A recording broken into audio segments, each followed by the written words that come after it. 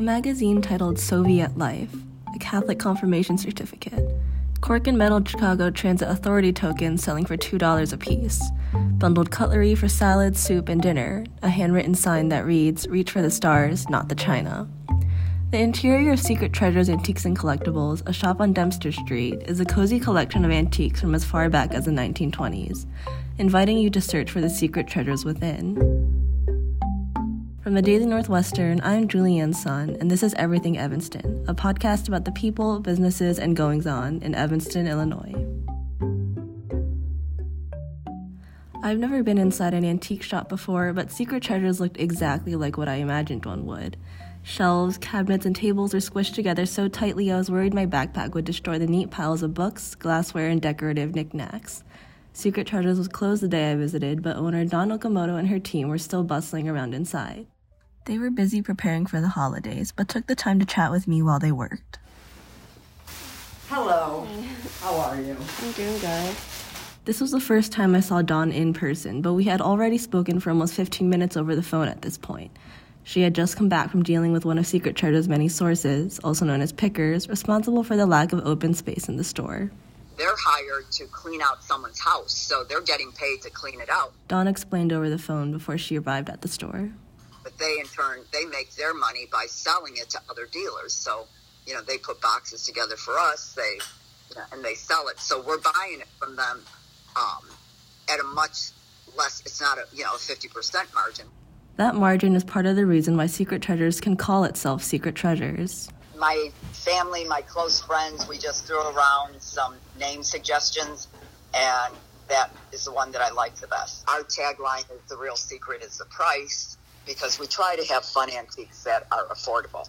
So what were your initial hopes for the business? I thought I'll do something that I just want to have fun with and keep my fingers crossed that it's going to make enough money to pay for itself and I can make enough to pay my bills. Leaving the corporate world, there's a lot of trade-offs because when you're working for corporations, you make better money, you have a lot of benefits, your health insurance is paid, but the stress attached to working in the corporate world, I thought if I can give that up, then I'll consider that part of my salary. When I had a real corporate job, my fun on the weekends was going to flea markets or garage sales, auctions, and so when I left the corporate world, I thought I'd give this a try, and that was 28 years ago. In addition to cultivating Secret Treasure's antique stock, Dawn keeps a handful of curated collections in her own home. I know people always think it's going to be a big old mess, and it is, but it's not because of the collections. Yeah, but I think we all of us kind of decorate our houses with vintage items. So the rustling bags in the background, by the way, is courtesy of Henry James, Director of Operations. On my first day at the store, he was sorting out some china someone had dropped off, deciding what could be sold and what could be thrown away. On my second visit the following Tuesday, he had moved on to preparing for the Christmas season. Mondays they're here and they get stuff priced, and Tuesday it's usually laid out for me to merchandise. And right now, since we're prepping for Christmas, this is just all the start of our vintage Christmas that goes out, which goes on between now and December 24th. We literally put Christmas out every single day. The majority of the basement is full of vintage stuff like this.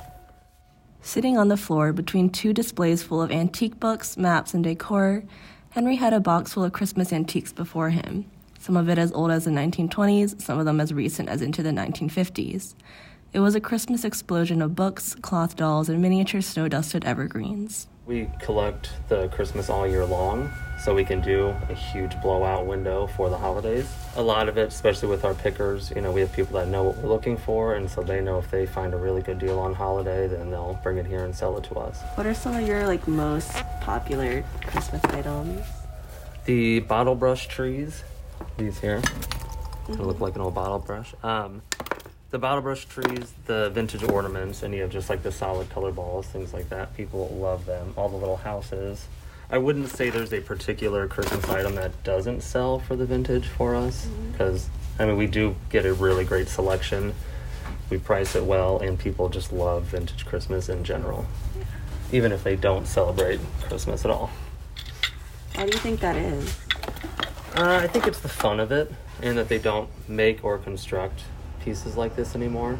And some of the older pieces, especially now at this point, any of them, from the 20s are 100 years old. And even something like that is really cool to people.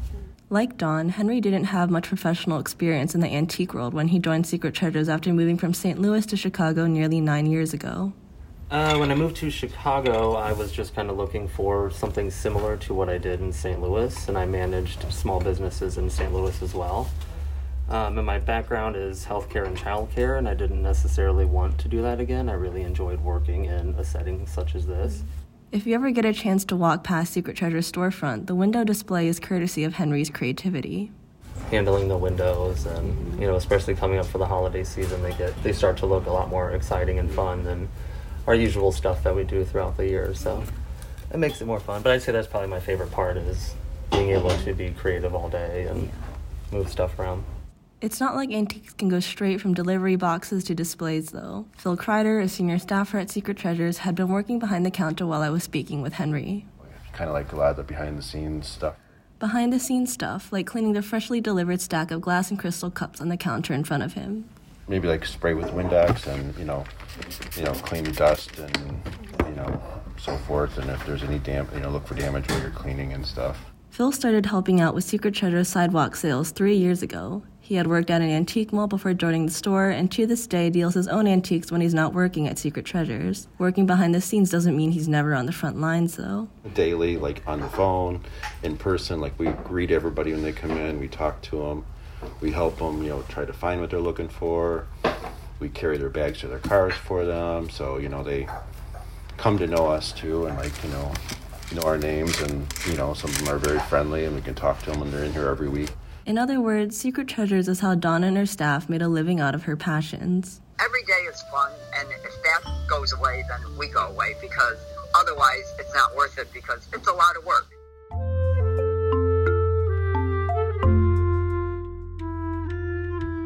From the Daily Northwestern, I'm Julianne Sun. Thanks for listening to another episode of Everything Evanston.